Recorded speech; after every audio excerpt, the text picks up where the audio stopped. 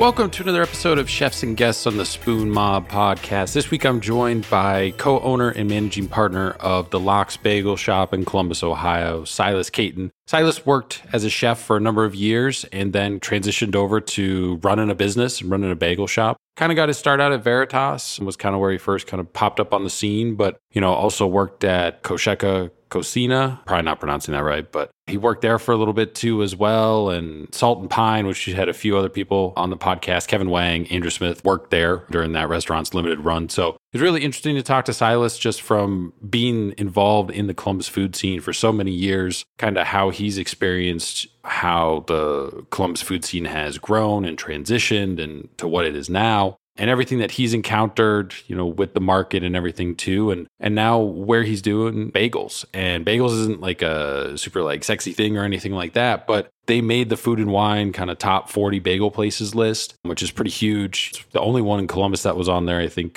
two places up in Cleveland were on there. And that was kind of it for Ohio. But Ohio's not exactly a place that anybody would think to find great bagels, but they make really, really awesome bagels. They're kind of a hybrid in between the Montreal style and the New York style. And we get into that along with kind of best ways to store bagels and, what makes bagels good or bad or vice versa. I know a little bit about bagels, but I don't know a whole bunch to the point where I can really tell you, this bit more water here or whatever would make it better or anything like that. I can't really break it down from that level, but we get into that stuff and Silas's career and everything too. So it's really awesome conversation, another highlight of an awesome place that we have. My sister was recently out here for a few days and she pretty much went there, I think every morning for breakfast too as well. So that was pretty awesome to see. She discovered it on her own. It wasn't even anything that I recommended. So it came up through her Instagram recommendations, which was really cool to see too as well, that she lives out in Massachusetts. So someplace in Columbus, Ohio is getting a little bit of love through Instagram, halfway across the US too. So you can follow Silas on Instagram at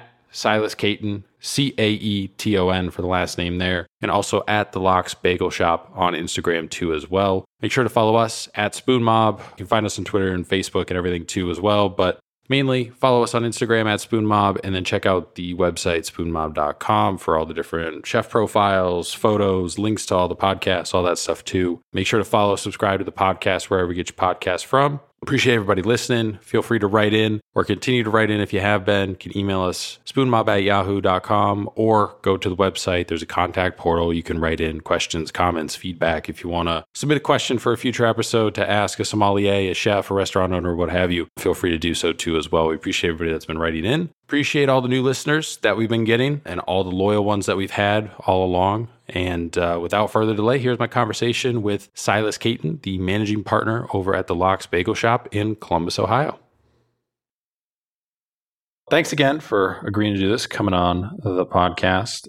Your name's come up a decent amount from some people that I've talked with. I mean, you've lent the space for different pop-ups. I think BJ did some pop-ups back in the early days of Chapman's. Andrew Smith has obviously done some pop-ups there too as well at the Lox Bagel Shop. And you also worked with Josh Dalton back in the early days of Veritas. And we've had the pleasure of eating your food at Cosecha and the Lox, and I was excited to get you on and talk bagels because I don't know too much about bagels. So this will be interesting when we get to that point. But before we get to the bagel stuff, we start all the way at the beginning with you. And how did you first kind of get started with cooking? I mean, was it something that you just kind of fell into in high school? Was it in your family?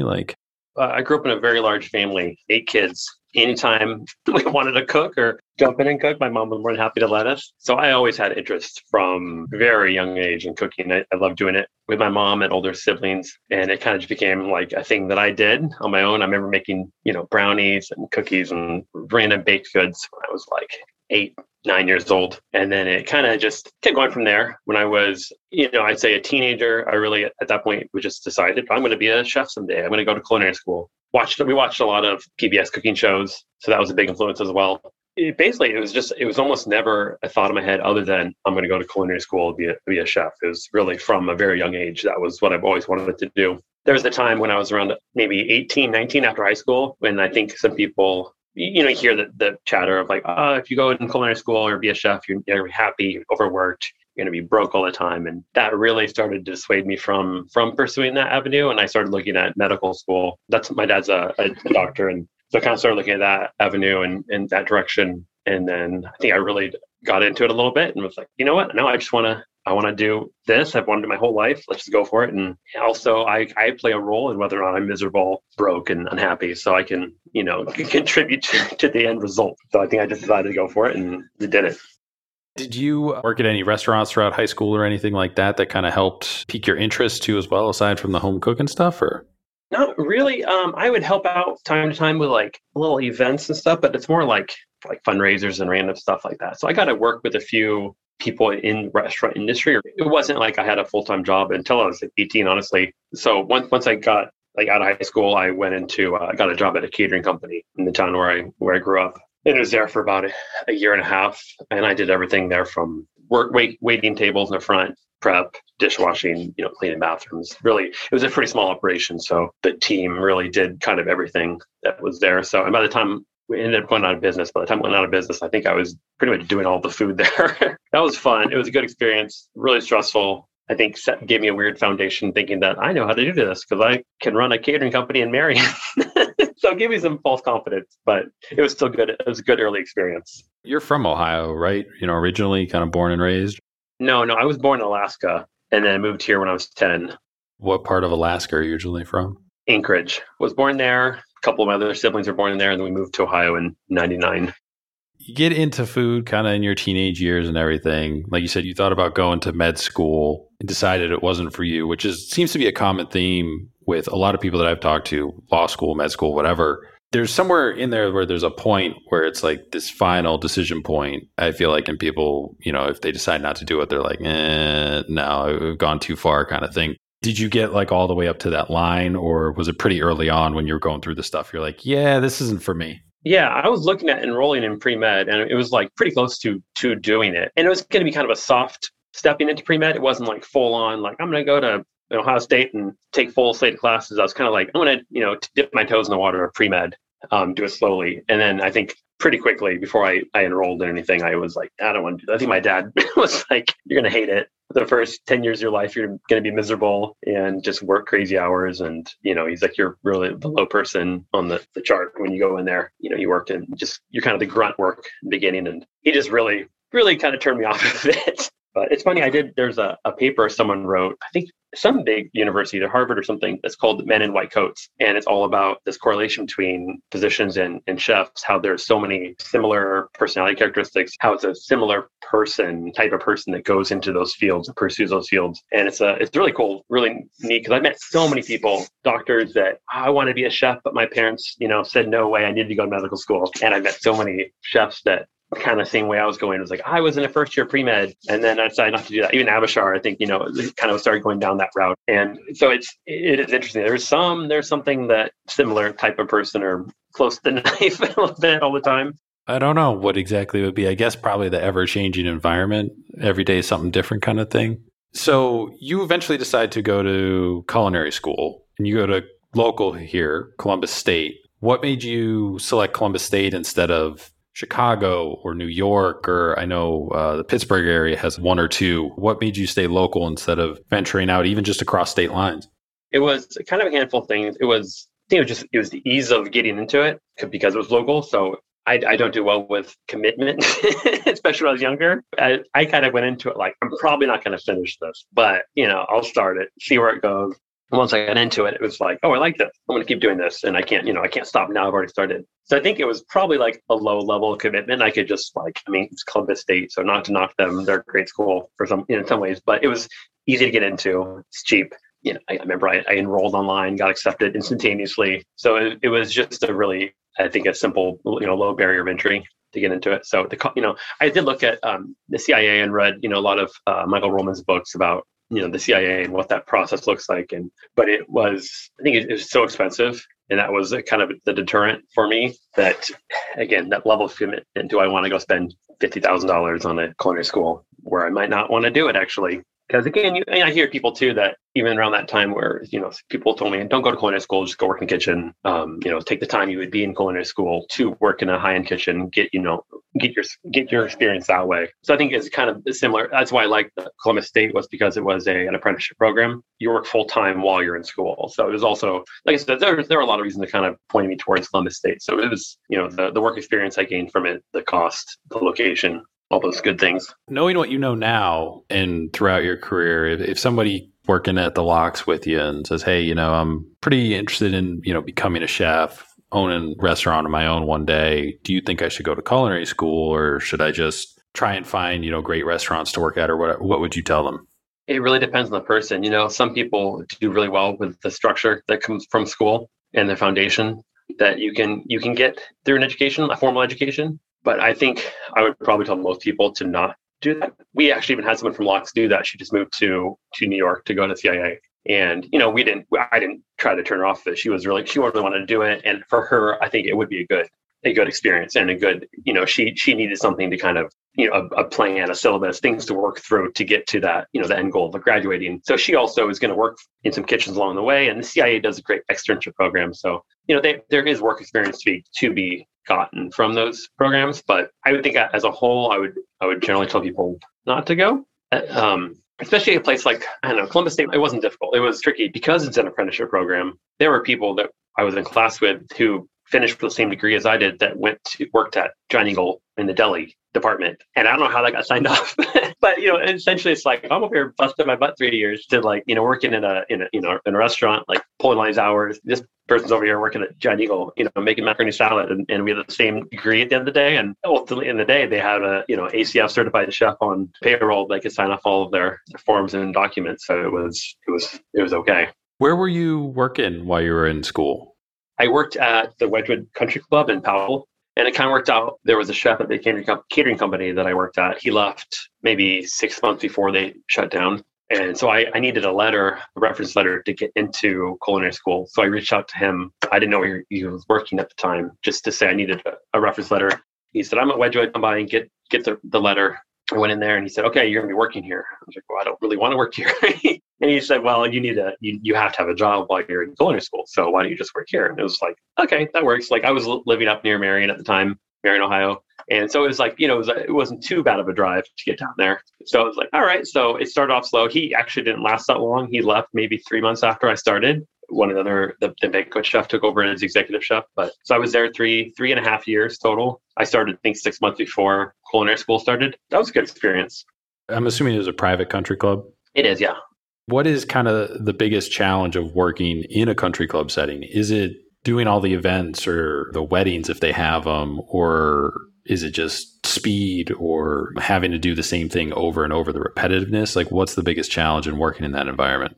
Yeah, I think during the summer, it did get kind of chaotic. There were a lot of events and a lot of, I felt like every day there was some massive event going on. So there were a lot of things to juggle. It was a golf club. So we'd have golf events, we'd have weddings, we had a pool, so we managed the snack shack and all the food that came out of that kitchen. There were multiple outlets of food that we had at the club. So during the summer, it did get a little chaotic in there. Our staffing levels went up. We also did staff meal for all the employees in the club. So, just a lot of people we had to feed on a daily basis. But it was great. I mean, I loved the amount of things that were going on, in the winter months when we would close a couple days, close, I think maybe 2 or 3 days a week. It got kind of boring. That was a monotony of feeding people that don't really have the best taste in food, at least back when I was there. So it was a lot of filet mignon and and when you wanted to get fancy, you made it Oscar style, with crab and hollandaise. So it was very old school, classic food. But the chef that I worked with, his background was in Colombia. He's Colombian. He definitely loved some Latin American food, and he brought a fun kind of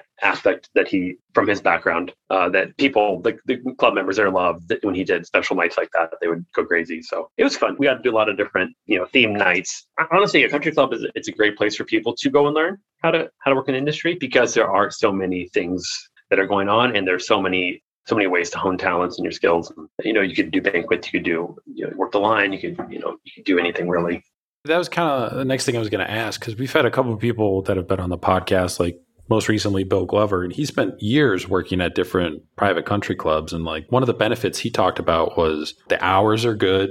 You're not working nights really like that much. The pay is usually pretty good in terms of what you were going to make in a restaurant setting or something like that. And then also you get to work with, these high quality ingredients because most of these places, have membership. So with all that being said, like, obviously you kind of came up through that system too. Do you think more aspiring chefs like should spend some time working at a country club? Honestly, they should. I'd recommend it because there's generally good structure there. And, I worked in, a couple of restaurants where, you feel like you're broke all the time. The company is broke where it's like, hey, that piece of equipment broke. Well, we can't replace it. Or, hey, we can't get in that, piece of meat this week because, the vendor put us on a do not buy list. It was really nice for that because, money wasn't that big of an issue at a country club. And yeah, I think I joked that if I'd stuck around the country club, I was a sous chef when I left. I'm like, I mean, I could be making really good money right now if I'd stuck around there for all these years. But it is, yeah, the hours, you're not open. It's not there's not a bar scene there. So you're getting out of there a decent time every night. I mean, I'd recommend it, really. So like you said, after about 3 years of being at the country club, you wind up over at Veritas when it was up in Delaware. How'd you wind up there? Did you just walk in and apply, or how'd all that come together? No, so I knew Abishar's cousin, Shavik. We were friends through a mutual friend, and I think I posted something on Facebook about wanting to get into photography. And his cousin told me, he said, hey, my cousin's going to culinary school too. He's about a year behind you. So I reached out to Abishar, a friend of mine on Facebook, said, hey, like I'm a year ahead of you. If you have any questions on the program or you need books or whatever, let me know. I'm just here as a resource if you need me for anything. But we didn't really, that was kind of it. It was more than just like, hey, I'm here. So then I posted about looking to get into photography, and he hit me up and said, hey, I actually have this extra camera. I'm more than happy to let you borrow it and kind of mess around with it. My cousin says, yeah, I can trust you. So we met up at like a random park up in like Lewis Center to exchange his camera. We ended up talking for like 2 or 3 hours and just realized we had a really like similar, I think, just attitude about industry and kind of hopes and desires and goals and aspirations and just all how we looked at food, how we looked at the food scene in Columbus, how it stood at that time. So we just we connected really well through that. And then we just started hanging out, became friends. Again, anytime we talked, it'd just be for really long conversations about food and just a cool connection. He was at 1808 American Bistro up in Delaware at the time, where Josh's original restaurant. And he said, hey, we're opening this restaurant next door. Do you want to be a part of it? I was like, yeah, that's cool. So I was at the country club when we were, became friends. And then basically, yeah, I don't think I was there day one because I had my graduation or something like that. But yeah, I think day 2 or day 3, I came on board and I was there for some of the pre-opening stuff as far as getting the kitchen ready and, a little bit of the early menu development. That was pretty much all of Abishar and Josh at the beginning. And then I came on board and, we were there together there for a while. What was the early days of Veritas kind of like? Because I know obviously Josh has been on the podcast before, Abishar not yet, just because he was on Top Chef. And I know that there's certain approved press vendors and this podcast was not going to be one of them. So what was the early days like with you three and eventually is kind of you and Abishar? It was fun. It was a lot of fun because it was like, we can do what we want and we can kind of experiment with whatever ingredients or techniques we want to do. And I mean, we made some really awful stuff early on. And like, I look back at photos from early days of Veritas and I cringe, like, oh, we put that on the menu? Like, it looks so bad, or it's so corny or hokey. Just like, what were we thinking? Why did we think that looked cool? Which at the time, though, I guess it was, because we got all this critical acclaim. It really was like this, I don't know, because like at the country club, I was allowed to experiment a little bit here and there. Basically, the rule was like, you can do what you want as long as it makes its way into a special. Basically, don't waste product. It's like I built like an immersion circulator that I, still have this day somewhere, because I sous vide meats and, did like all sorts of fun stuff there. So then it went to Veritas and I was like, cool, this is all I'm going to do now. All this experimenting and, playing around with these fun things. Yeah, we would sit down there, I think our weekly meetings lasted a week and we didn't have them anymore. But yeah, we, 3 of us would sit down and kind of go over the menu. And the goal was really to like blow up the menu every week, really. And, maybe a few staples that would stay on board or on the menu. But it was fun. It was just, we'd get in there early and stay there late. And it was just a lot of ping pong ideas back and forth off of each other. And yeah, I mean, it kind of eventually morphed into, I think 1808 was having some staffing issues or whatever it was. So Josh kind of was more present over at 1808. So it became, kind of Abishar and I running the show over at Veritas. But it was a blast. We did a lot of really cool wine dinners and themed dinners. Along the way, we got to go opened up to some very neat opportunities. What was the craziest thing that either you, Avishar, or Josh like tried to put on the menu, and then the other two had to get like, we're looking at each other like, I don't know if that's gonna work. There was just like, it's something with bacon. It was something like bacon, like a whipped bacon fat butter. I can't remember. I don't want to say bacon jam, but it was something along the lines of like something with bacon. And I remember Avishar made it, and it was like this recipe out of modernist cuisine. And he made the recipe full of instructions, and it was just disgusting. And I remember we were like, dude, this is disgusting. He got so mad. He's like, I followed the recipe. I don't know the problem. Like, mad at us. And we were like, like, dude, it's not it's your fault. This is disgusting. And I remember we had to like convince him, like, this is really gross. We can't use this for anything. Like, I made some soup one time, and Avishar probably remembered the exact details of it, but I remember it was pretty gross. Just like trying to tweak too many things along the way. We got the end result. It's like, this is gross. We have to throw this away. It's not usable. I think the big fall in your face mistakes weren't as often because we were good at like kind of catch each other before, we totally fell. If one of us had an awful idea, we'd bounce off the other one until it came back and kind of refined to a good idea, something we could put on the menu. And I think the challenge with there at Veritas early days too is we would have days where we would have 3 guests in the building. I remember there was one night where we had literally 0 guests, and it was a little demoralizing. You'd spend all day prepping, and then like, what? Nobody bought this. So it's like, well, I guess we're gonna start over tomorrow. Hope people come in tomorrow and need it. Is there a dish that you had from like your time there that you kind of remember? Yeah, I don't think it's on the menu at Veritas anymore. It was when they first moved down there. There were these Brussels sprouts that I remember we just like threw every spice possible at it, and we sous vide them, soften them up, and we'd finish them with like lemon or lime, and like they were just so delicious. I don't know, it's like candy in a way, but they were like one of the thing I still hear people talk about, like, oh, the Brussels sprouts at Veritas were amazing. And Brussels sprouts are such like a trendy vegetable. Well, not so much anymore, but they definitely peaked a couple years ago. So I'd like to think we were a little bit on the early part of that, but those are really delicious. And I remember like that was my dish. And then I remember doing this lamb dish with kumquat and like cracked wheat or bulgur wheat, and it was whipped almond milk. And it was a really weird, it's one of those things like you see it on paper and it doesn't really make sense, but I remember the flavors together were so good, and it was a dish that really made you think, but also was delicious. And that was one of my favorite dishes that we did there. It looked pretty, even looking back at photos of it, it's like, hey, that actually aged well versus some of the other things we did. Lamb loin, kumquat, almond, and I think it was cracked wheat. I read at one point you and Avishar were looking to like go to like Chicago and work at like a Linear or something like that, and Dalton wound up, I guess, convincing you guys to stay or something along those lines. How far did you get in that process of the idea of? I don't think we got very far. I mean, I think that was back when we were crazy aspirational. I mean, both still very aspirational, but I think, the idea of like, I want to go work for this big name chef somewhere. Avishar did. He ended up going to New York and kind of pursuing that. But I don't think I got really that far. Just I have, I said I'm from a big family, a large family, and I'm still pretty close to all of them. So I think it was like I didn't really want to go. I've actually looked at moving, multiple times, and it's kind of never really timed up well. Looked at Chicago, looked at Nashville 3 or 4 times, looked at New York a couple years ago, and it's never like really felt like the right fit. So I think it was kind of thing where, like I think I can do some stages and get some experience that way, but also still, have a good foundation here, close-ish to home 3-4 times a year, just to eat food or drive to, other cities and stuff. But it was really like we would just, any money we had left over was let's go spend it on food. And I remember somebody said like to make great things, you have to see great things. And that was kind of my motto with that. I like to make great food, you have to eat great food. And really you can't, live in a vacuum and expect to produce anything that's of substance. Were you at all surprised that Avishar wound up on Top Chef? No, not really. I mean, yes and no, because he's typically a very shy person. So for him to be in a format where a lot of the people in the country are looking at him is a funny position. Knowing him, knowing his personality, it cracks me up first when I was like, oh, he's gonna be on Top Chef. That's cool. But not really. I mean, like his talents have always been great. He's always like kept his nose to the grindstone as far as like, pushing. And so no, not really. I remember I got a phone call from Top Chef, like I got a voicemail, and I was like, oh, this is someone from Top Chef calling. And I freaked out. I was like, hey, Top Chef's calling me. And then I was like, oh, it's like they want photos. I was like, that's cool. I can have my photos. But no, not surprised at all. I mean, it was beyond happy for him to hear that he'd gotten that opportunity. Based on your reaction to that phone call, would you ever do it if they called?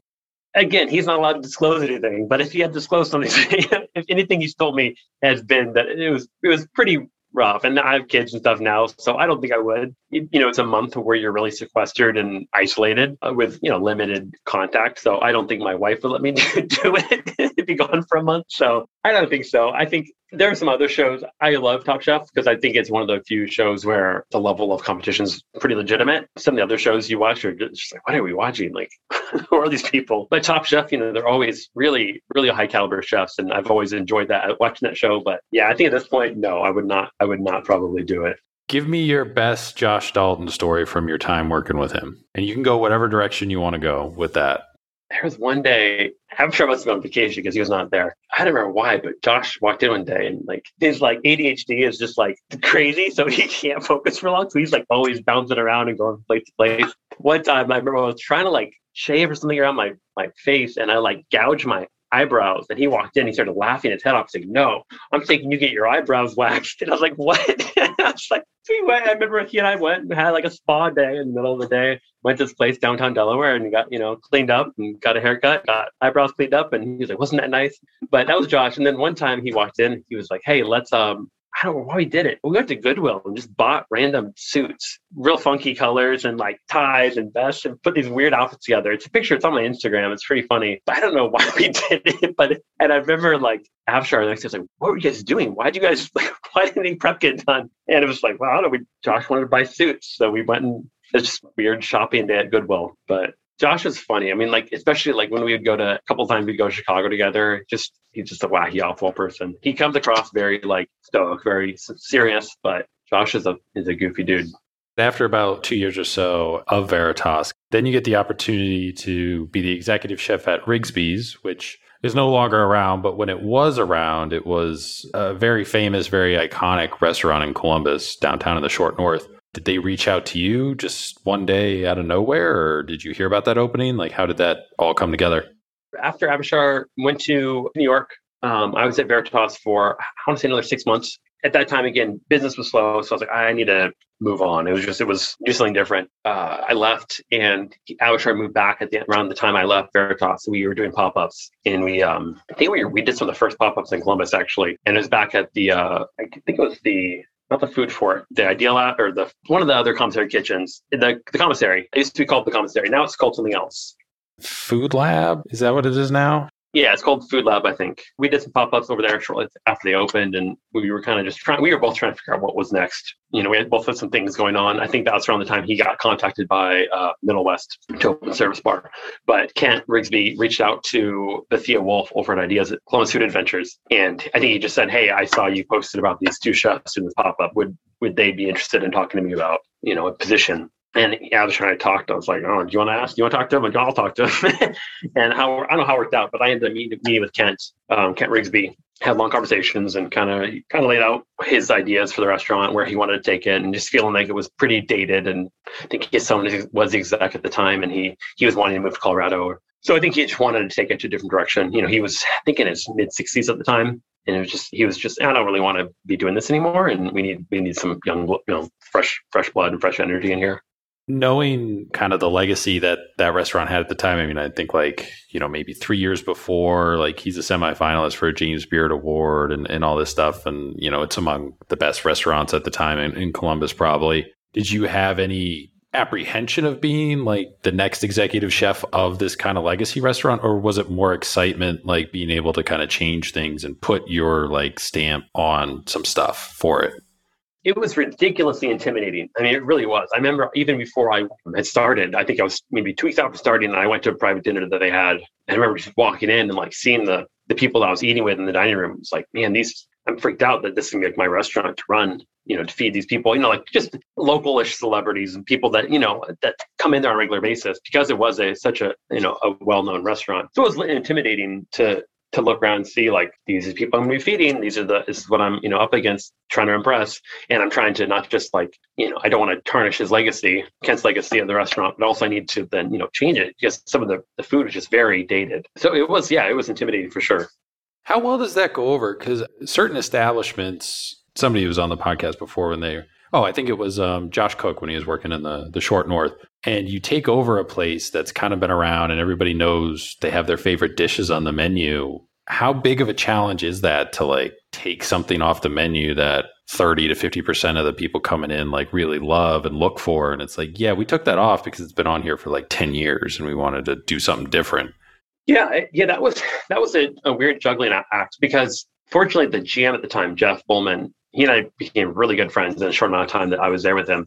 He was on board with whatever I wanted to do. So he'd been there a little longer than me. So he kind of knew how to work with the guests, how to explain things, how to kind of, let's take this dish off, but leave that one for now. We can take it off eventually. So he was a good resource in that way to walk through the minefield to determine which dishes to pull and which to leave momentarily. But yeah, I mean, one of the biggest ones we pulled off was a capellini Natasha dish. It was just kind of a weird pasta dish that was, I don't know, it felt very 80s in the style of it. And it was just like, I don't want to be. And even like the prep for it was very like, we can't use this prep in anything else. Where it's a very like we prep for this one dish, pain in the butt to like prep for, and it's like let's get rid of that. And I mean, there were a lot of issues at Rigsby's. So Kent was all about it at first, and then I think he got some pretty big flack quickly, and it was back on the menu within like a week or two. So there were some things like that was just like, okay, let's not fight that one.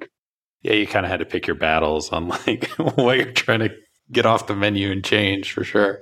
You were pretty much there, I think, right up until the end. It closed. I mean, I don't know. You were there maybe like a year or something like that. I was there 3 months. It was not long at all. We went in with the goal, said all the right things at the beginning. And again, like I respect his legacy and what he established, but definitely there were some, issues that led to its demise that were kind of covered up a little bit. So, I remember he and I, we would sit there and talk for hours about food. And I remember the first time we talked, and it'd be like a 4-hour interview. And it was just like, wow, this is so cool. I'm excited to work with this guy, like to learn from him, to take his legacy and carry it on and to my fingerprints to it, my touch. We had the goal of like, hey, let's like get over the hump. Let's like make this a James Beard award-winning restaurant. Let's do it. 2 weeks in, paychecks started bouncing and they stopped selling to us. So it became quickly like, this is not going anywhere. And eventually it was like, listen, I don't have enough money to actually pay you anymore. I'm sorry. So he took over the kitchen again, was running it in the day-to-day operations. And my understanding is they ran it pretty much dry at the end as far as every product they had in the house. But he did so much for the Columbus food scene. So like I said, I don't want to disrespect him. Like he did a lot for the Short North, for restaurants in Columbus, the people that worked in his kitchens. Like he was really probably the most important person in Columbus food scene for decades. So again, it didn't end well there, but I think he's over at Albany Country Club now, kind of in a sort of a retiring role. But no, I mean, Kent, yeah, I wish him the best. And it was a not a great experience, but it was, looking back, I value my time there for sure. Hindsight's 2020, obviously. I'm sure if your future self could travel back in time and be like, yeah, don't go work there for 3 months or whatever. But is there anything that now when you're looking at another opportunity, you should ask this question, or you should ask? Interview process goes both ways. And I think a lot of people, especially with like restaurants, when you're doing an interview, it's the restaurant holds all the power, and they're either they can decide to offer you the job or not. But you can actually also decide to pass on the job if there's something that's not copacetic. So like, is there any sort of like screening question or anything that you can think of that you would pass on to either your younger self or other people? Like, hey, you should ask a question around this topic and see what comes back, because that could be a red flag kind of thing. Yeah, I mean, I tell you what, when you apply for a job, you get references, and it almost would be an odd position to be in, but I would almost want to ask for references from an employer. And if that's talking to the staff, even, hey, can I talk to some of the team members that are here to get the feel of what it's like to work there? Because like I said, pretty quickly, it was 2 weeks in, paychecks bounced, and you heard everyone's, craps are coming out, and like, oh. I think I'd maybe do a stage there for a day. Maybe, spend some time working there to see how well it fits. I think at that time I was just so excited to be offered that position. And like I said, we connected really well. And what he was saying at the time sounded great. So I was like, yeah, absolutely. That sounds like perfect. Like, this is like going to boost my career, like to a level I didn't think, I had all these markers, when I was like 19 or whatever, I laid out all these goals and, at this age, I want to be this, at this age, that. And I was like, well, sweet. That's like right on target for where I want to be, like, hit an executive chef. And I think my eyes got a little big and, kind of maybe missed some of those red flags. But yeah, I mean, I guess to answer your question, I would probably try to like spend some time with the staff, because they're going to know what's going on. Even if they don't know all the nitty gritty financial details, that stuff, people figure that out. So then you wind up over at Salt and Pine. I think you're the executive sous chef over there. A few notable people have worked there. I've asked all of them who have been on this podcast this question, so I'm going to ask it to you. In your opinion, why didn't Salt and Pine work?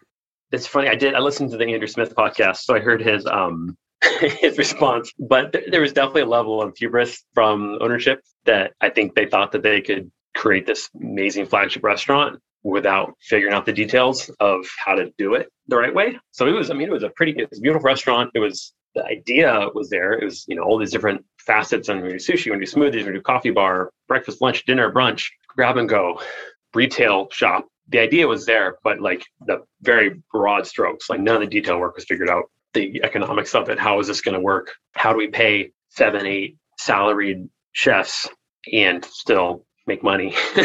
So yeah, I would say like, the big idea was great. The details of it were I don't think they were ever really thought through. And then I think when those things started, when we realized those details hadn't been thought out, I think the lack of leadership didn't really right the ship. It kind of assumed the problem was with the staff, that, we were all kind of treated like we were doing something wrong. And so it was, ended up not working out. Give me your best Kevin Wang story, because he ran the sushi section over there. Kevin's a funny guy. He's just a goofball. I remember like Pokemon Go was at its like peak when that place opened. I just remember being out with him till like 1 a.m, playing Pokemon Go along the side of a mile, just like, and I didn't grow up with Pokemon really. So like, he's like, oh, there's a Charizard or whatever. I'm like, what's that?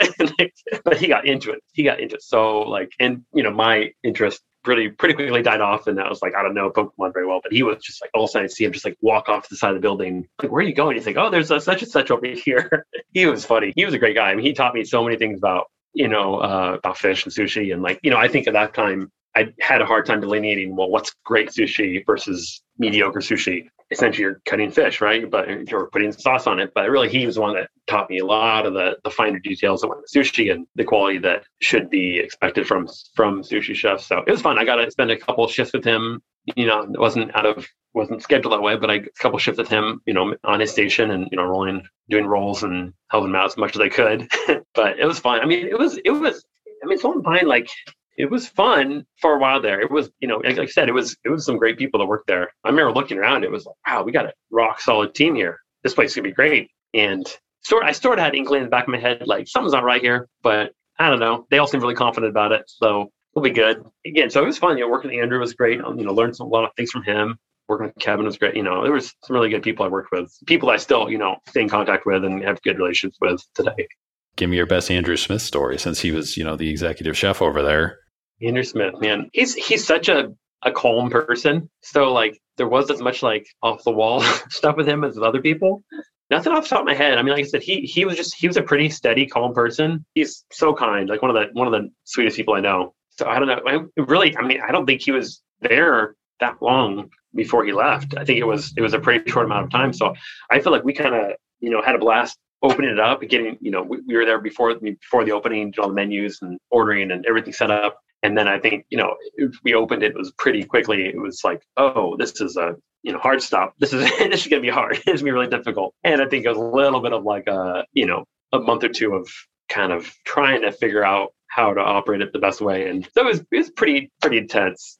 And I think, like I said, I don't think he was there all that long. So like, I love Andrew. He's a great guy. I'm trying to think of any like crazy off the wall shenanigans, but nothing's coming to mind. So once Salt and Pine kind of closes, from everything I read, they were actually able to find everybody who's still with the restaurant at that time, like a different restaurant to send them over to, or you could go work here, or these are the options for you within our restaurant group. You wind up going over to Cosecha. Was that your decision? Were there other opportunities you were considering and that was just the best fit for you? Like, how did all that come together? I was hired with the goal of opening that restaurant. So when I was hired, like when I met with Chris, I think I was still at Rigsby's. And we sat down and he said, hey, I'm going to open Salt and Pine. I need a sous chef. But he's like, I've always wanted to open a high-end Mexican restaurant, or a nicer Mexican restaurant. And my background, my parents lived in Mexico for a while. I had a brother and sister that were born there. So we always grew up with like Mexican food is like we ate it all the time, and like more legit, like real Mexican food. So I always felt like I'm not Mexican, but it was like we always kind of adopted like that kind of part of our heritage in a way. Like not to be disrespectful or anything by any means, but like it, if we felt like we had this cool connection with Mexico. So I loved, I mean, like eating Mexican food as much as I could, reading books about Mexican food and just like studying it. So like that was definitely my go-to food that I made when I could. So when Chris told me that he wanted to open a Mexican restaurant, I was like, oh yeah, I'd love to do that, and that's like my dream would be open a nicer Mexican restaurant. And I say nicer, like a, higher end Mexican restaurant. So that was pretty cool. I was getting the opportunity to do that. So it was originally it was supposed to be at Cosecha at Salt and Pine for like a few months, like maybe 4 or 5 months, and then jump on over to do all the pre-opening things for Cosecha. But ended up being, I think I was there maybe a year, maybe a little longer than that. Just construction delays and, everything happens for that kind of thing. But was that like your first time like really cooking Mexican cuisine? Like obviously you'd done it before then, but it probably never was super prominent on any menu that you were doing up to that point, right? I mean, as far as a full menu of Mexican cuisine, yes. But definitely at Veritas, we had, a black mullet on the menu at one point. We definitely had some things that leaned towards that direction. Heavily, some menu items were heavily influenced by that. And then, obviously Rigsby's leaned more Italian, so I didn't really do anything there. In Salt and Pine, we had, I think it was Tuesday, we did like a tasting menu every Tuesday for a while there. And all my dishes pretty much they were Mexican in anticipation of opening Cosecha. So it was definitely like, let's test some things out and see how they work. I would say back at Wedgwood, the country club, even I was doing things back there that were, Mexican. And again, it changed, it became more of like a kind of a broad idea of what Mexican food is. And then it became more honed to like regional and, regional dishes, things that were tradition to, like holidays or things like that has some significance in culture as well as regionality. So yeah, but Cosecha was the first time to do a full-on Mexican menu. What was like the biggest challenge or difficulty that you faced with making a full Mexican menu that you hadn't done up to that point, but obviously you had experience cooking a bunch of different dishes and stuff like that? What was it like in finding the right ingredients to source, or was it the prep, or like what was the biggest difficulty? Yeah, I mean, I was pretty ambitious as far as like we made all our tortillas in house from like, we actually took the masa, like nixtamalized it, ground it. I mean, did everything we could. I think the challenge for me going into that was, okay, I'm a white guy doing Mexican food. That's a really touchy subject. So trying to, like, I think I always told people like, this is not authentic because I'm not Mexican. So I'm not saying it's authentic. It is what heavily inspired by Mexican food. It's Mexican in the idea of like, this is where the foundation of it is, but like, I'm not Mexican. I'm not claiming that this is the proper exact way it's supposed to be done. And then, having Mexican staff. So like, my sous chef both sous chefs that I worked with were Mexican. So, kind of holding up my idea of what I wanted to do versus their preconceived expectations or things that they were not preconceived, but like things that basically you're holding food up against what they grew up eating. So like you make a mole or a sauce with that. What's like, well, how's this taste? Like, that's not really the way it's supposed to be. But like, well, yeah, but this is like really good, So it's kind of balancing those things, like trying to bring in the staff that I was working with, the team that I was working with, because they were all, really qualified cooks, to give them an opportunity to put, because a lot of these guys, they work in restaurants, they not really have the opportunity to cook their food other than for staff meals. So to kind of give them the opportunity, like, hey, like you want to make a dish, what do you want to make? Let's take it. And then let's filter it through a lens of like, put on how do we, tweak the ingredients or whatever to make it a higher end dish to put on this menu. That was challenging. And, like I said, the grinding the corn was a challenge because we didn't have our own mill. So we use Koki's mills. We'd take it there in the morning. They grind it for us. That was just a lot of back and forth that my sous chef was taking care of. And then he had some medical issues. So once that piece of the chain broke, it's a really hard time to get back and forth. So we were still making the tortillas. They're from like the masa flour. Still really good, but not the same level that we were hoping for. But he came back and we got back to doing it again. And it was kind of, sometimes Koki's would be like, we're busy today. We can't grind it. Like, well, shoot. So we'd go back and do the masa flour. And so that was a challenge because you never really knew until you got to the shop, what it was going to be like, oh, they can't do it today. And then also sourcing the corn was just, it's expensive to buy. It's cheaper now. There's a few more resources for it. But back then it was hard to find good Mexican corn that didn't cost an arm and a leg. So that was hard. And yeah, so some ingredient level things, some staffing, some, meeting people's expectations, because pretty much all white people have an idea what Mexican food should be like too. They want to be a large platter with enough food for 2 meals. And so we are also battling that, like, no, like you're not getting a giant portion of everything. You're not going to get 5 enchiladas on a plate. You're going to get 2. And so we try to do almost like a small plate kind of direction with it. So it's like you could order 5 or 6 things, for a group of 2 or 3 people and, experience a lot of different flavors and then, kind of build your meal. I mean, it was fun. I love the food there. And it really was I feel like that was some of the best food I've made. Nothing is perfect, but had a good time cooking the food there. And then I think either it was towards the end or maybe you had already left, but you wound up filming for, I think it was like the best thing I ever ate on the cooking channel. Was filming for TV everything you expected? That was fun. I had actually left already. So I'd been gone for a couple months and they were very kind enough to basically say like, hey, this is the recipe. Do you want to come back and, do it for the TV show? And I was like, yeah, that's great. Because I think they reached out when I was still there. So I knew it was going to happen. So yeah, so they were very kind to allow me to come back and do that. But it was fun. I mean, the production crew was really cool. The producer, she was great. She was a lot of fun to work with. And we actually did a filming at Locks for Best Thing I Ever Ate. A lot of the same production crew came back like, wait, I know you. So that was kind of neat. But yeah, it was fun. It was a lot more takes than I expected. Like, no, now say it this way and point, hold the dish this way and, tip up the bowl a little more. So little things like that. But it was pretty fun. Again, a show like that versus Top Chef is so different. Where it's, you're doing a 5-minute segment. And at the end, and also it's like you're one segment of 5 on the show. So they're not as concerned with it being like so perfect and scripted. At that point, you had already left, but I mean, you basically were at Cosecha for maybe like a year and a half or so, and then you leave and you head over to start up the Locks Bagel Shop. What led to that opportunity? Coming on the heels of Rigsby's and then Salt and Pine, and Cosecha was the same ownership. So the same owner, same issues were attached that were at Salt and Pine. I went and did Cosecha because it was like, well, I'm already signed on to do this. I think an article had already been written at that point, like that I was going to be doing Cosecha. So it was like, well, I'm still going to do this because it's ultimately I want to do a Mexican restaurant. I want to see where it goes. Maybe it'll be different in another concept. Unfortunately, I think Salt and Pine did a lot of damage overall to the company, as far, financially and emotionally. It was good times at Cosecha, but it was also really hard and stressful. And I was just like, I don't want to be working for these people anymore, this group. And, like I said, I appreciate the opportunity to do it because it was really cool, but it wasn't a good fit. So I started reaching out to a few different people. When the GM at Salt and Pine that I worked with, Corey Armour, really good guy. I had reached out to him because I was applying at North Star. Again, I was trying to get out of Cosecha and I was like, you know what, coming through these last 3 restaurants where they've just been kind of really just draining, emotionally, and just make me question, like, do I really want to be doing this? Like, did I make a wrong decision about cooking?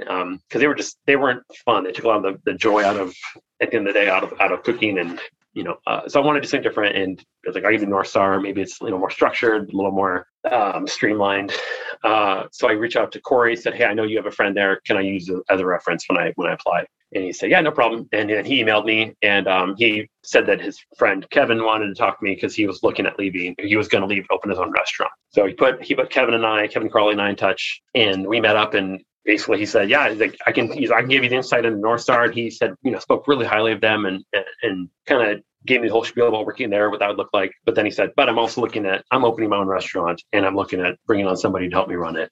So he's like, I'm kind of going to pitch that to you as well as pitching North Star to you. So I mean, he was very, very generous, very like with his time as far as telling me about North Star. I went through the whole process with North Star as far as like, all the interviews, like three or four interviews. I did a shift at one of the spots. And they got the job offer. And, it's this kind of thing where like, I don't think this can be the best fit. And ultimately, I still like the idea of independent restaurants a little better than working for a larger company. So Kevin had offered me the job. And it was like, you know what? Like, I really like Kevin. If he wanted to sell cupcakes, I'd go sell cupcakes with him because he had a really cool vision for what he wanted to do and how he wanted to kind of affect the industry. And even, like for himself, he had a young boy at the time, youngest at the time, and they now have 2, but he wanted to, I don't want to be working all the time that I can't spend time with my son. So I want to create a restaurant where I can kind of make that the same way for everybody, where we're working or making great food, we're having a good time, but, we can also live normal lives. We joke it's kind of like restaurant rehab at the Locks because we get so many people that get burned out and working in restaurants. They're like, well, come on, come work mornings and see how it works. And they love it. And we've gotten, our team at Locks is amazingly qualified. Like, we have some really, really good people, but it's all a lot of people that didn't want to, got sick of the PM grind, or for working for restaurants, that they were just kind of lumped in with a lot of other people. So Kevin and we met, I want to say in like March, maybe. I can't remember what year it was. The last couple of years have thrown me off. I feel like it was like 2018 maybe. And then I left in July And then I think I took maybe a month off and then started in September, kind of pre-opening, small wares, equipment, all that kind of stuff. Up to that point, did you ever think about opening a spot of your own before like you met with Kevin? Was that ever something that you were thinking about? Yeah, for sure. Yeah, that was always my goal. My goal was always to own a restaurant by the time I was 30. And I think I was 29 at the time. So I was like, well, I could do it now. I could go and, really push and try to open a restaurant if I wanted to. I had some people that potentially could be, financial backers for that. And it's funny, actually, in the process of interviewing at North Star, Kevin Malamy, who's the founder or CEO of North Star, he said, like, hey, like, you can go do that. Like, you can go open a restaurant at 30 if you want. But also, like, maybe you should, like, step back. Maybe that's a goal. You shouldn't. You need to let go of it a little bit because it's maybe you're not in the best position to do that. He's like, the only worst thing that a restaurant that fails is a restaurant that just barely gets by. He said, you don't want to be a restaurant that just barely gets by because you're going to be tied to it forever. You want to be a restaurant where you're confident that you can go and crush this thing and go make it, everything can be. So I think at that point, I didn't want to go force it. I didn't want to go and, again, become a restaurant that was just barely making them buy. I knew I needed some more experience, some more, working with somebody, an operator who could kind of give that to me. So that's what again, working with Kevin, it was, he kind of pitched me on that. I was like, hey, like, come and work with me. Like, we'll do this together. I'll show you a lot of the operational things. I mean, he was a first-time restaurant owner as well, but still, he had a business degree and kind of more insight into that aspect of restaurants. So it was good. It was a really great fit. It really is a really good fit. But yeah, I mean, the restaurant, even it's been 3 years now, and owning a restaurant is one of those things. Like, I think it's gonna look different. It's not going to be the same way I thought it was 5 years ago, where I was going to open a fine dining evening restaurant and go, be the chef and be there online every night. It's just, like I said, with kids and things change, and once you get a taste of that morning life, it changes things. Whose decision was bagels, being bagel focused? That was Kevin. Yeah, Kevin and his wife. I think Kevin's wife was kind of like, let's do bagels. And he was like, bagels? Why do you do bagels? Like, Kevin's like not a big gluten person. Like, he eats bagels, but it's funny. We always joke, like, here's the bagel guy who doesn't eat very many bagels. Yeah, he and his wife, I think it was kind of thing where he wanted to open a restaurant. Kevin's got one of the best resumes of anyone I've worked with. Like, he's got the best resume of anyone in Columbus as far as places he's worked, Michelin stars that he's worked on. Like, and he's so well connected in the industry. Like, you name any current chef and he has worked with them or no, it's crazy the way connections he has with people. He's out in California. He went to CIA in New York and worked with Gavin Kaysen and Corey Lee, and he's worked with all these high-end chefs. So once I started talking to him, because I think at first I heard it was like North Star guy wants to do a bagel shop. That doesn't sound that fun. But I started talking to him. I was like, wow, this guy's legit. Like, he actually has some really cool cooking chops. Like, he can throw down. At that point, he'd already decided to do bagels. Like, he was going to do a bagel shop. So it was more like, I'm going to do a bagel shop. You want to be a part of it, kind of thing. So, and it was, basically we're going to do a bagel shop with, again, we're going to use these techniques. We're not going to highlight them as like a technique, but we want to use like good quality ingredients, good techniques, where it's, ends up on a dish. You wouldn't really notice it as much as like, an entree at a restaurant. I think kind of his original pitch back when it was opening was trying to find the space in between being like a New York style bagel place and like a Montreal style. So, I mean, like what's the difference between the two? Montreal bagels, so visually, they're a little larger whole, and they usually have more of a crust on them. A little sweeter, not like a donut by any means, but just there's a tinge more sweetness in them, and they're always cooked in like a live fire oven. So you get some more textural contrast when you bite into it. It's got a little more crunch. The chew in there is still going to be there, but it's not going to be as like puffy and swollen as like a New York bagel, where it's baked in like a deck oven. Did you guys do any like research firsthand before you guys opened? Like, you go to New York? He did a ton of research. He did a couple of different stages at places in New York. He went all around the country eating bagels everywhere he could. He did a lot of the R&D at North Star. So I think just through that, he was able to, piggyback and eat bagels across the country. And he did a lot more of that kind of front end research and development. So when I came on board, he pretty much had a bagel recipe that was ready to go. Like, he was going to open it regardless of me coming on board. It was more of like, hey, I want someone to help me run this. Do you want to be the guy? You're still in the kitchen, but it's not the same. Like, you're not there maybe, every day, but even if you are there every day, it's still, you're not there at 8, 9, 10 o'clock on a Saturday night, stuff like that. So having this shift to this kind of new lifestyle or whatever you want to call it, what was the biggest challenge for you as a person, working so long on the line in kitchens? And now it's like, well, I'm still kind of in the kitchen, but it's like, it's 2 o'clock. I'm going to go home. That's been a nice adjustment. The biggest adjustment, and still is hard, is waking up early. I'm just not a morning person. Never have been. I am once I'm up, but like I'm not someone who's like, I wake up at 5 a.m. every day and I feel good about it. That's still a struggle. And then also, yeah, being in a different role, like I said, I'm still in the kitchen, still like kind of pushing all the food, the food side of the restaurant, but spending a lot more time in the front with customers and guests, and like, interacting with guests on a day-to-day basis is something that I didn't do as much before. I worked in like Veritas is a semi-open kitchen in Delaware. Salt and Pine was, open kitchen. So I worked at open kitchens, and like I've always Wrigley to go out and talk to guests. So I've interact with guests, but not the same level of like running a POS, system and dealing with complaints and like basically running the front as well as the back of the house. That's been the biggest learning curve for sure. When COVID happens, did you guys close it all, or did you guys just go kind of pivot straight to go take out? Yeah, we were really well positioned to pivot quickly. I know we were fortunate with a little bit of survivor's guilt because we were able to pivot so quickly and do it successfully, whereas other people weren't. It kind of just happened that we had started an online ordering platform maybe a month before COVID. I think we heard about COVID and we're like, it's not going to, I think everyone thought, this thing in China and it's not going to affect us. And then slowly started creeping over into, other parts, California and Seattle or whatever it was. And once it became a real thing, it was like, well, I'm really glad this ordering system's in place if we have to shut down. And then all of a sudden it became, well, we have to shut down. So yeah, pretty quickly it was not hard. We shut the doors basically, switched entirely online and phone and ordering. Not entirely, because we did ordering in person as well, but really pushed for the online ordering and call and ordering. And we'd opened in, was it December, I think? And, we were kind of feeling like, okay, we're getting our feet underneath us a little bit. January's taken off, February's taken off. I think it's going to work. And then COVID happened. This is not going to go anywhere. Like, we're going to be dead in the water now. I think our goal was like, well, if we can even make again, at that time, we thought it would be a 2-week stay at home. It's like, well, if we can make 2 weeks, even just making bare minimum, like pay the bills, break even, we'll be happy. And it overnight just blew up. And first we thought it was going to be a very quick, a really short, brief period of time that, people were stocking up on bagels because we sold a lot of dozens and bulk orders. And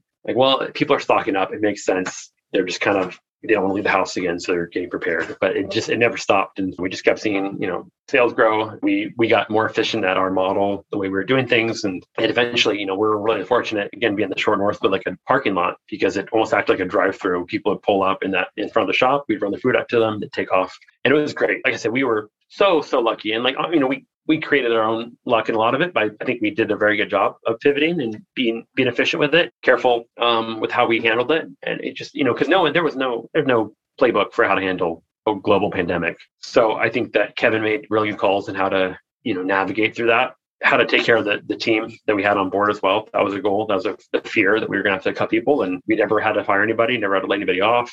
I think we did temporarily lay off when we thought we were going to be dead. But really quickly we called everyone back. I think it was like a 2-day layoff. Like, hey, everyone, sorry, this is how it's going to be. Like, hopefully we can bring you back soon. And it was like the next day we're like, hey, okay, everyone come back. So we didn't lose anybody. Our staffing levels have stayed really great. We've never really been understaffed. We've been overstaffed for a while. It's been great. Like, I feel 100% blessed and fortunate.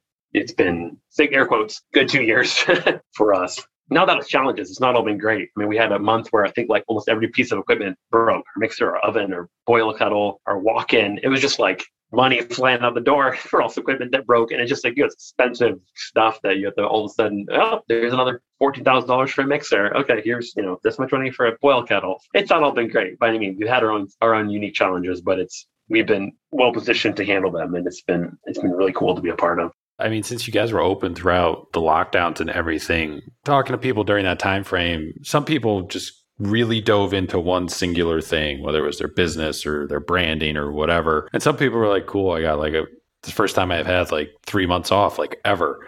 Did you just dive all into the locks because that was kind of the only thing going on at that time? You couldn't really go out and do anything? Or was it kind of, I don't want to say business is normal because it's obviously a pandemic, but for the most part, compared to now, you still, I'd go in, I'd cook the bagels. It was just, we just wouldn't have anybody in the restaurant, eating.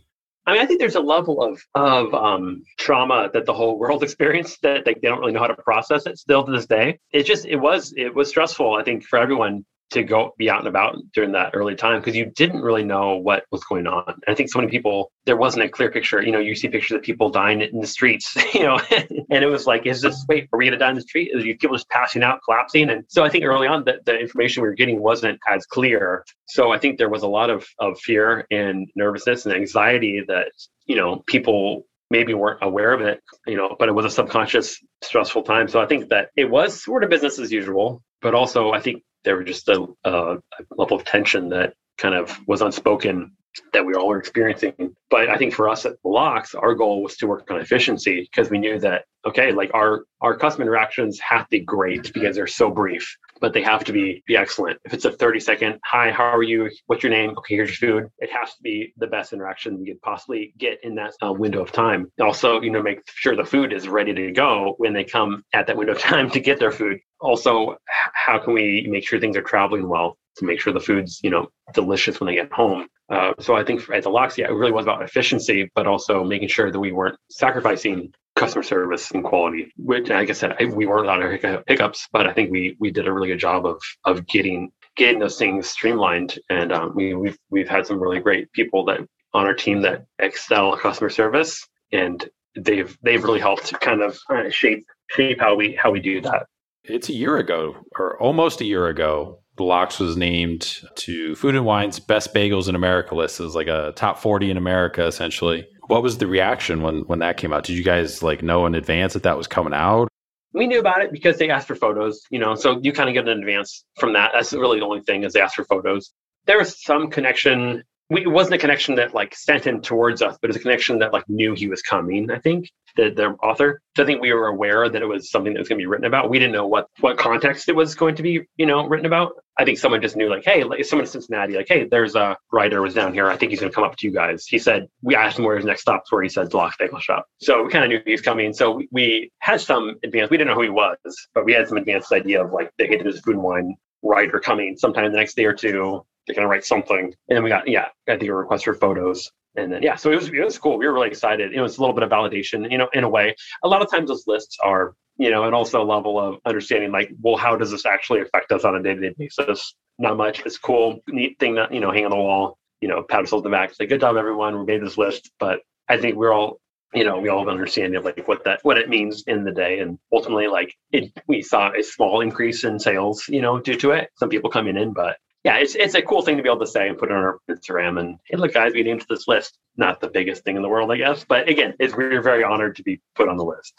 I think it's maybe a little bit more important than you're making it out to be just because it is bagels. And when people think bagels, they just think Montreal or New York. And that list is there's Cleveland and Cincinnati, but I think there was a place in St. Louis and stuff too. And those are not places that you would ever think, oh, if I wind up here, I could go get a good bagel for breakfast. I think you're underselling it a little bit. I think it's a little bit more important than that. I think I'm so used to Columbus restaurant lists where I've just been oh, cool. Yay. And so it is cool. It is really neat. And we were, like I said, we were very, very honored to be on the list. It's that's cool. That's neat. But I think at a weekend, we were well, what's the long-term, result of this? And, and we've got more, I think we've got more people coming in from the Best Thing I Rate show. So it is cool. It's like I said, it's a sense of validation. It's a sense of okay, we're doing something right. People are noticing us that we're and there's some bagels on the list that are great. There's Benchwarmer Bagels. I think it's in Raleigh, North Carolina. That place is amazing. There's some really cool shops on that list.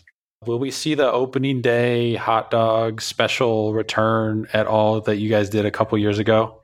I think so. Yeah. The bagel dog. That was way better than we expected. We said we were going to do it. Kevin's we'll sell maybe 5 or 6. He's don't make too many. And I think people called it. We sold out by 9:30 because people were pre-ordering them for lunchtime. So the next day we did more. And yes, I think we'll do that again. That was really good. That was really fun. Yeah, I missed out on it. I saw it too late. And now, this year, who knows when opening day actually is going to be with all the baseball stuff going on. So yeah, but do you miss being in the kitchen at all on Friday, Saturday nights? Yeah, sometimes I do. And also, if I go out to dinner on a Friday, Saturday night, I feel guilt. What am I doing here? I should be back there. I do miss it in a way. There is just a level of energy and excitement that you can't replicate. And just, I don't know, it is fun. It was a lot of fun. And I do miss aspects of it. I don't miss, getting home so late and never seeing anybody that I, want to hang out with. But there are aspects of it I miss for sure. But I think as a whole, I'm it would take a lot of convincing to get me to go back into something in a full-time aspect. We've talked before about what other concepts we would do. And we've, dinner restaurants where, hey, let's just dinner restaurant. I'm not going to run it. Other than I'll be there a couple days a week, but I'm not, as far as 5 days, 6 days running a PM restaurant, probably not in my deck of cards. I don't know if this is true or not. I've always heard the main reason like a bagel's not good, like out in LA, for instance, is because of the water. Is that true, or is that just one of those kind of food myths? I mean, if you ask a New Yorker, yes, they'll say absolutely it's the water, but no, there's nothing special about the water whatsoever. Someone made a joke one time that we bought our water from New York. Someone made a joke to the guest, and it became like a thing where someone's like, I heard you guys bring water in from New York. Like, what? No. Like, I think that was a rumor that we accidentally started as a joke. No, it does not make a difference. No, that's not true. Yeah, I mean, I would assume that air humidity is way more detrimental to the quality of a bagel than... I mean, the flour you use, the quality type of yeast, how you store your yeast, how you store your, how you store your ingredients, how you proof everything, the humidity in your walk-in cooler, how you're proofing, everything is like, can contribute to it. I mean, water is, yes, city water, I don't think is going to make this amazing flavor. Also, New York bagels, I don't think are that great. Like, they're kind of, I mean, not to knock them, there's some really good bagels in New York, but I think they're the general idea that all New York bagels are the best in the world. They're like, it's not true. I've had some good New York bagels, but I've also had some awful ones that are like, this should not be sold. This is like, tastes like you got it from a grocery store.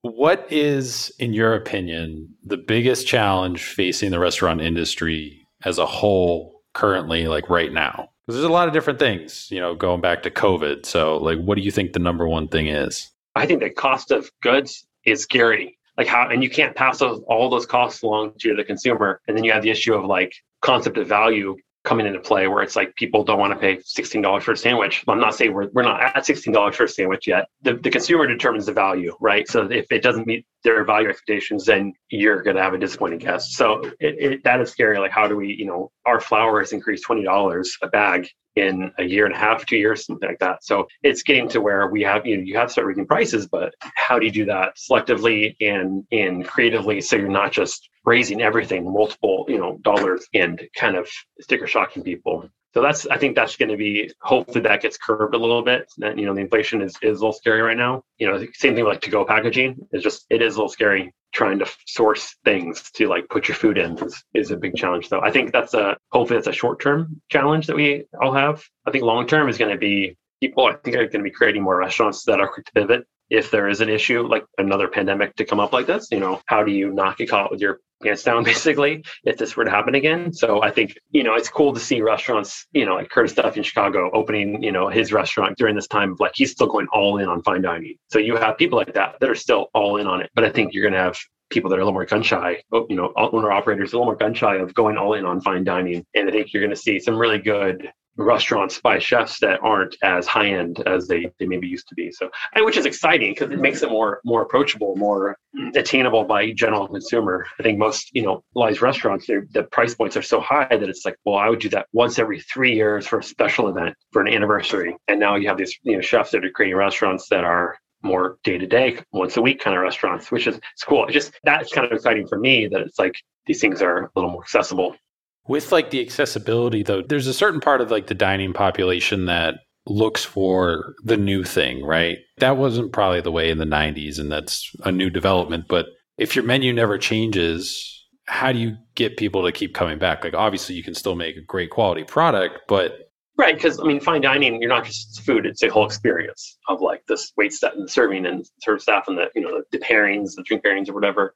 I think people right now, what I've felt like I've found is that people are wanting to feel taken care of and comfortable. And so I think, especially in the world right now where it's just, people are still, again, even if subconscious, people are scared. There's still the level of uncertainty about what's next. So I think if you can give people a moment in their day where they feel seen and taken care of, like, hey, like we're going to give you the best service possible, even though we are a bagel shop. And I think that's important for restaurants to like keep focusing on customer service, because if it's good food, and it's always been that way. Good food, bad customer service is not a good experience. You're not going to go back there. Customer service is always won the day. And I think it's going to be just an increased focus on that to really make sure that guests coming in feel like, they can be distracted from the craziness in their lives and the craziness of the world right now. Even if we are starting to open up again and things are seemingly getting a little back to normal. Is your go-to drink still a Manhattan? What was that? Was that from a Columbus Monthly, I think, article? Something. I dig pretty deep, so I find obscure stuff. That's funny. Yeah, I think that was the Tastemakers issue. Yes, probably, I don't know. Yes, if I'm at home, I don't keep a lot of, I keep decent amount of like alcohol around, mixers and stuff, but like I can knock out a Manhattan or a margarita pretty easily, and it's pretty delicious. So yeah, I would say, home. If I'm at a restaurant, I'm probably not going to order Manhattan unless it's like, a restaurant that has only classic cocktails. I do enjoy a really good Manhattan. What do you think is more important for a restaurant, being authentic or being relevant? So authentic, meaning what? Authentic to, we're a bagel shop, but we're not authentically Jewish. I think we're relevant in the way that we have some food that is, I don't say on trend because I don't like being on trend necessarily with food, but I'd say relevance is probably more important. I don't know, because like authenticity is tricky. Because like I said with Cosecha, I never claimed to be authentic, but I felt like it was a relevant restaurant. So I think if one of our guys, like our Mexican line cooks, if he wants to open a Mexican restaurant, like he kind of already has authenticity locked down, because what he's going to make is going to be his food. So I think his goal would be to be relevant. So I think that question is probably determined on a case-by-case basis. But for us, like at Lox, like it'd probably be to stay, relevant, and like relevant in a way of like, again, meeting people's needs and what they are. And like, that's changed in the last 2 years. So if we were still doing an older business model of how we were handling things 2 years ago, you can throw authenticity out the window. Who cares at that point if you're not staying relevant? How elaborate is the home coffee setup these days? Because I think it was on your Instagram, you took like a popcorn maker and turned it into a roaster.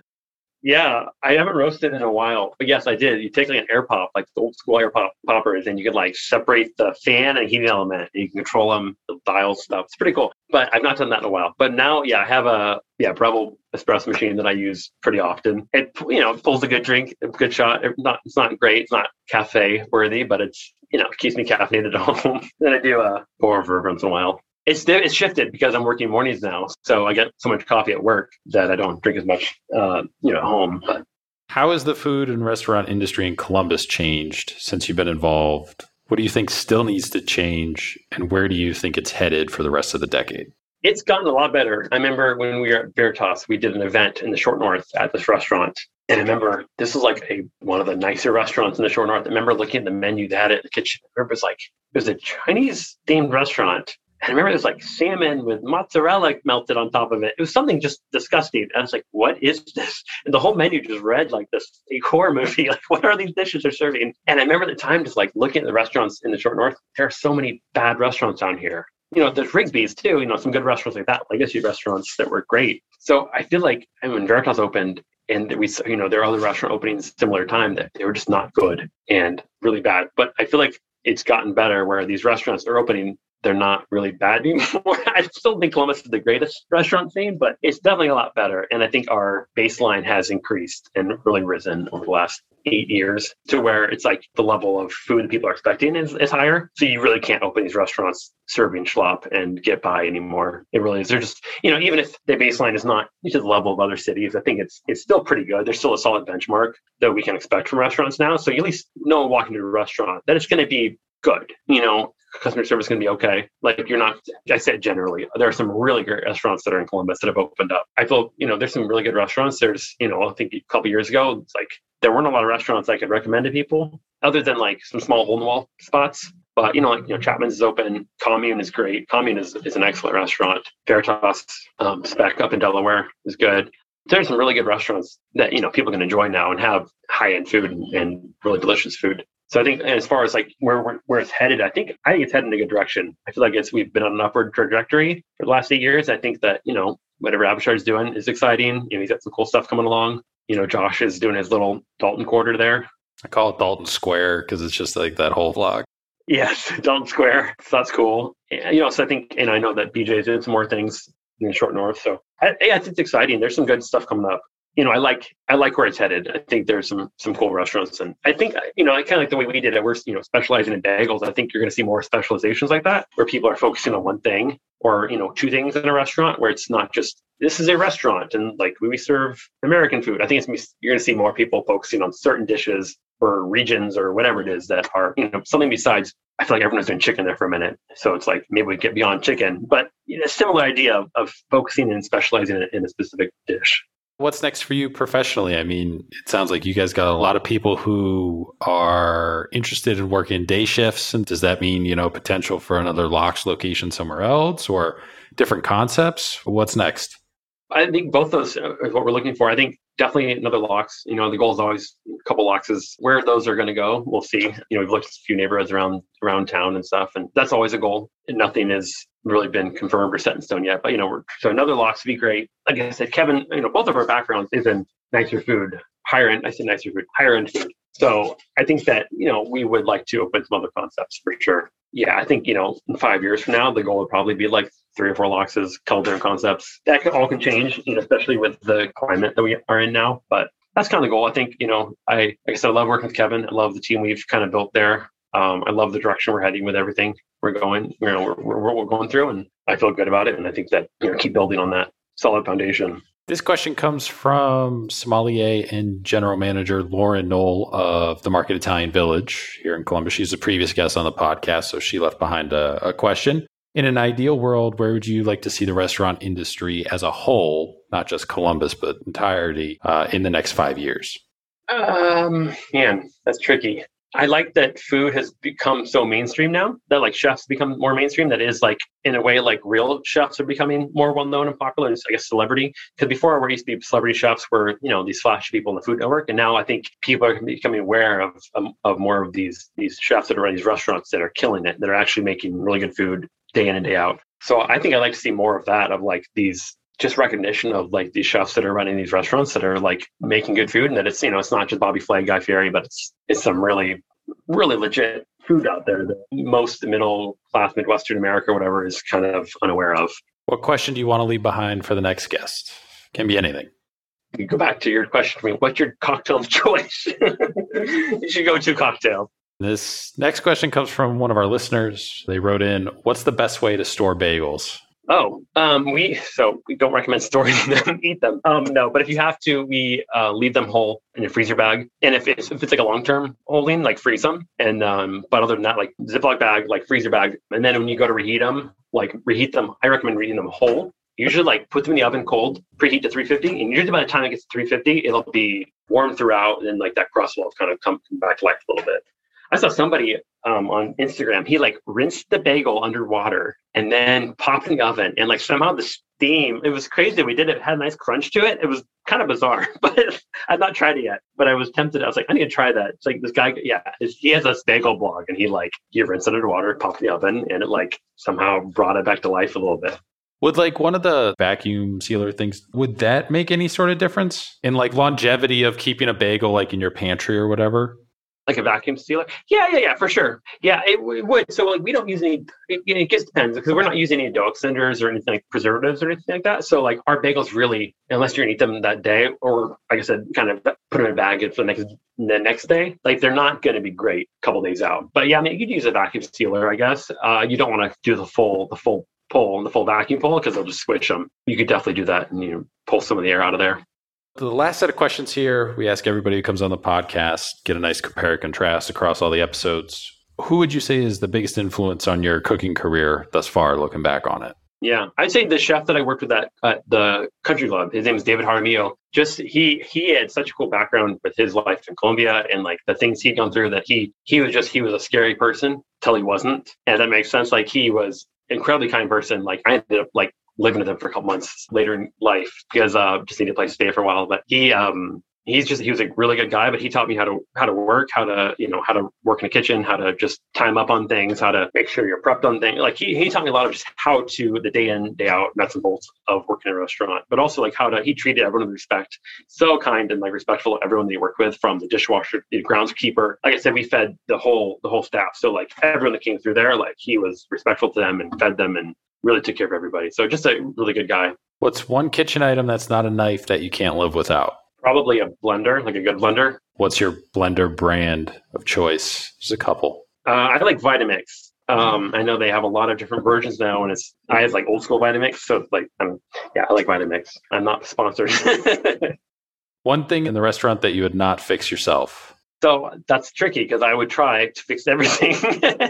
I would say, if you'd asked me a couple years ago, I would have said electrical stuff, like 220 volt stuff kind of scares me. But even that, I'd kind of try anything once. If you kill the power of it off, at the source, you can tweak it and mess with it. And I would say things like gas lines kind of scare me, because I just don't want to blow anybody up. So I'd say, gas lines, like if it's something where gas is not getting into a piece of equipment, I probably will not touch it. Restaurant you'd recommend that isn't your own. Person gets stuck at the airport overnight. They reach out to you. Hey, where should we go eat? You guys aren't open. I really love Jutai up on Bethel Road. Again, the restaurants I talked about earlier, Commune, Chapman's, Veritas, those are all great. So I'm trying to think of outside of that kind of that box. But we tried the other day. It was CM Chicken. Have you had that yet? Haven't had it. They got swamped when they first opened because it's like the only Korean fried chicken place we have now. There used to be one before, but it closed. Bonchon closed a couple years ago. But yeah, CM Chicken is great. We got it at Locks one day for like staff meal, and it was so good. And I can't wait to go back there. So yeah, I would check that place out. If you can get in, I've heard like people have gone there, and it's been a kind of a madhouse. Yeah, I've kind of heard the same thing. So yeah, it's kind of like just see what happens when you show up. I guess just have a backup plan maybe. Bucket list travel destination, bucket list restaurant. Is there any place that you haven't been that you want to go to, haven't eaten at that you want to eat at? I'd say Spain is probably. As far as a place I like to go, and there's so many good restaurants. I think like the San Sebastian region is like the most Michelin restaurants in that small area. It just, crazy, just concentrated with quality restaurants. And there's so many restaurants I'd love to eat there. I mean, also Massimo Botturo's restaurant though in Italy, that would be great. So I think Spain as a whole is probably where I'd love to go. Maybe pop down and try other countries too on there. Craziest thing you've seen happen in a restaurant while you're working?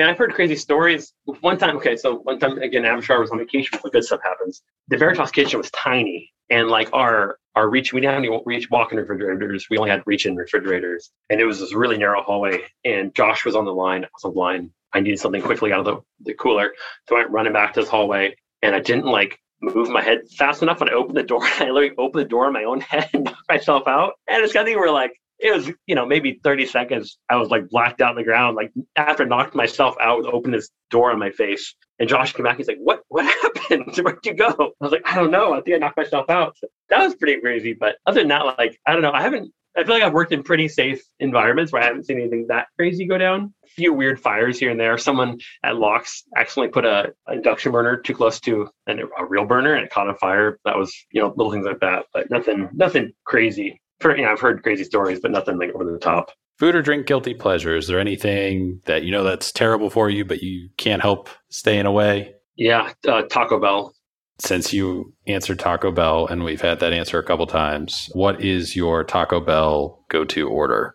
Yeah, cheesy gordita crunch, but you sub in the nacho cheese shell, and then you get a cheesy bean and rice burrito, and you kind of smash them together. This is when you're really feeling gross about yourself, and kind of it's beanie and cheesy and rice. It's all the good stuff. Textures. Taco Bell is all about textures, and so they've got that nailed. But yeah, I'd say those cheesy bean and rice burrito. When I was a kid, again, 8 kids, it was expensive to feed us. So we'd get Taco Bell, not a lot, but it was definitely as far as fast food, because you get those grande combo meals and it's 10 burritos or 10 tacos and, feed us all. And so we'd always get bean burritos. And that was my go-to when I was a kid. But yeah, the cheesy gordita crunch with the nacho cheese shell or the Cool Ranch shell stuffed in there is pretty good. Which of these movies do you think is the best? You can quantify best as either most influential, most entertaining, whatever. Burnt, Chef, Pig, Julia and Julia, No Reservations, Ratatouille, The Ramen Girl, or East Side Sushi?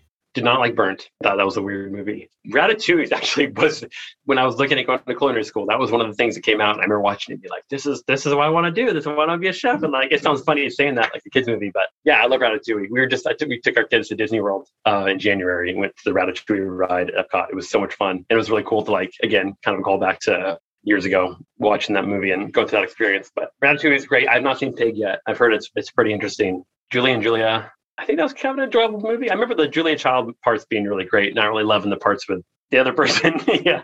There's some newer movie. I haven't seen it yet. I forget the guy's name. He's an English actor. He played the Al Capone character in Boardwalk Empire. He's been in a bunch of different movies, but it's supposed to be one night, right before Christmas. I haven't seen it yet. It looks pretty interesting, but yeah, hopefully it is, and it can get added to the list down the road. I remember a great show. It was a funny show. Kitchen Confidential. It was based on Bourdain's book. It was one season with Bradley Cooper, and it was a really funny show. But it captured restaurant life really well in a kind of quirky way. But it was funny. Chef was good. I love the visuals of Chef. The food looked great. I remember the story just being this seems too happy of an ending. I don't know. But the visuals of it, the food, I remember all looked great. Yeah, me and my friend Ben always joke because he casts like Sofia Vergara and I think like Scarlett Johansson as like his two like love interests in the movie. Yeah, I'm like, no, nope, nope. Favorite dish, favorite thing you've ever cooked, created, kind of looking back on your career, and you can kind of point to this dish as like your aha moment, like you knew you could be a chef and be in the restaurant industry professionally for a long time. Yeah, I remember, I don't remember the exact dishes, but I remember, again, at the country club, I was allowed to do this special tasty menu. I remember I did this like lobster tail with like fake shell around it. And it was, again, it's probably really corny, but I remember like doing that whole menu was like a moment where I was like, this is cool. Like I kind of like, I think I'd been there maybe 2.5 years at the time. And it was like, it felt like I kind of put all my energy and focus into this one menu. And it was, I remember thinking like, this is cool. Like I can do this. And it was well received. I don't know what that says about the guests, but it was well received at the time. And it was a cool kind of reinforcing like, hey, this is me. I think I said I can do this. And this is something that I think I have a future in. Favorite Instagram account you follow? This fish butcher shop in, I think it was Australia. I think it's Fish Butchery. It's cool. And it doesn't always look delicious, but this dude is like creating crazy stuff with fish. He made like a scallop mortadella the other day. And like, he just came out with a cookbook maybe this last year. And the stuff he does, it looks pretty legit. I'll have to look that up. Really, really cool stuff that he does. Again, it doesn't always look delicious. Like sometimes I'm like, I don't know if that, like whale sperm, such and such thing. Where it's like, that doesn't sound like I'd want to eat. But like, dude, cool for you for like not figuring that out.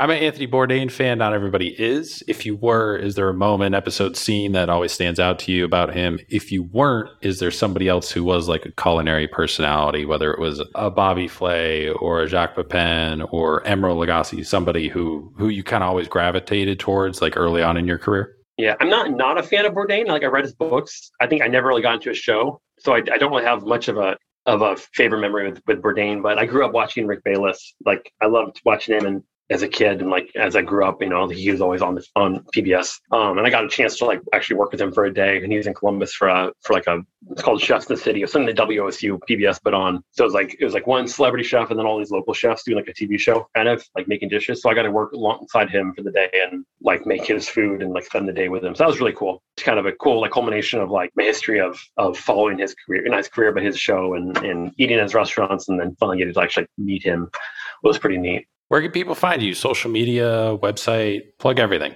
LoxBagelShop.com is for the restaurant. My Instagram, I think it's just Silas Caton. It's nice having a unique name because you can just get emails and Instagram handles and everything just like with your name. You don't have to be creative about it. You guys are open, like every day? 7 days a week, yeah. 7:30 to 2. If you come at 7:20, we can be convinced to feed you. We're not turning people away, but yeah. It's an awesome space. You guys have done different pop-up dinners in there too for other chefs and been to some of those. And the bagels are really awesome. It's a bigger menu than I think you would initially think, because you guys got the sandwiches and the different kinds of bagels, but then there's like the cream cheese section and then the jam. So like there's a lot of options to play with too as well. So you can mix and match. And yeah, I mean, it's been awesome to kind of see the success of it. Looking forward to whatever's next for you guys too as well. But as always, stay in touch. Ever need anything from us, feel free to let us know. Always happy to help support everybody that supports us and comes on the podcast and everything. And otherwise, yeah, we'll be on the lookout for the bagel dog whenever MLB gets their shit together. It'll happen, yeah. We're always doing fun specials. So yeah, the bagel dog will definitely happen. We have a list of like R&D stuff and upcoming holidays and special events we kind of are aware of to try to, do a dish or a bagel specifically for that. So it's on the list, it's on the calendar. A big thanks again to Silas for coming on the podcast, taking some time out of one of his off days, afternoons off there. Like he talked about kind of the work schedule, it's a little bit more life balanced compared to, restaurants where, you're closing the kitchen at, 10, 11, breaking everything down, cleaning, maybe doing some prep for the next day, depending on what the menu is going to look like, and then popping back in early to do more mise en place and everything like that. So a little bit different structure. Pretty awesome to see them have success, continue to have success throughout the COVID pandemic and everything too as well, where that got real nitty gritty for a lot of places. So they were able to make it through there and continue to have success and continue to be busy. I mean, they do, Andrew Smith has held some pop-ups there before. I think they had like a comedy show there too as well. So they're always kind of branching out in different events, that they can do at night because they pretty much are open, I think, daily from like 7 to 2 or something like that. So nighttime, the space kind of becomes this almost like incubator for different up and coming things that could, potentially flourish into their own thing one day. So awesome to see them contribute in multiple ways to the food scene across the city. So really appreciate Silas for coming on. You can follow him on Instagram at Silas Caton. Also follow him at the Locks Bagel Shop on Instagram too as well. Make sure to follow us at Spoon Mob. Check out the website, spoonmob.com. Follow, subscribe to the podcast, wherever you get your podcasts from. We're on all the major platforms, Apple, Spotify, Google, Stitcher, Amazon, Audible, iHeartRadio, like wherever. Click the subscribe or follow button. You always get the new episode, the latest release, which comes out on Thursdays, downloaded right into your device podcast player. So all you have to do is maybe download it if you're going offline where there's no Wi-Fi or internet or anything. But otherwise, play it that morning and stay up to date on kind of who we got coming on and everything. So a lot more cool stuff on the way too as well. Some really interesting stuff too. Super proud of the episodes that we have come up and some of the people that we're going to have on that are around the edges of the hospitality industry. They're involved in it, but not in the traditional way of being a chef or a restaurant owner or something like that. So really, really cool stuff coming up. So appreciate everybody listening. If you're new, welcome. If you're a longtime listener, thank you for your continued support. And we will talk to you guys next week.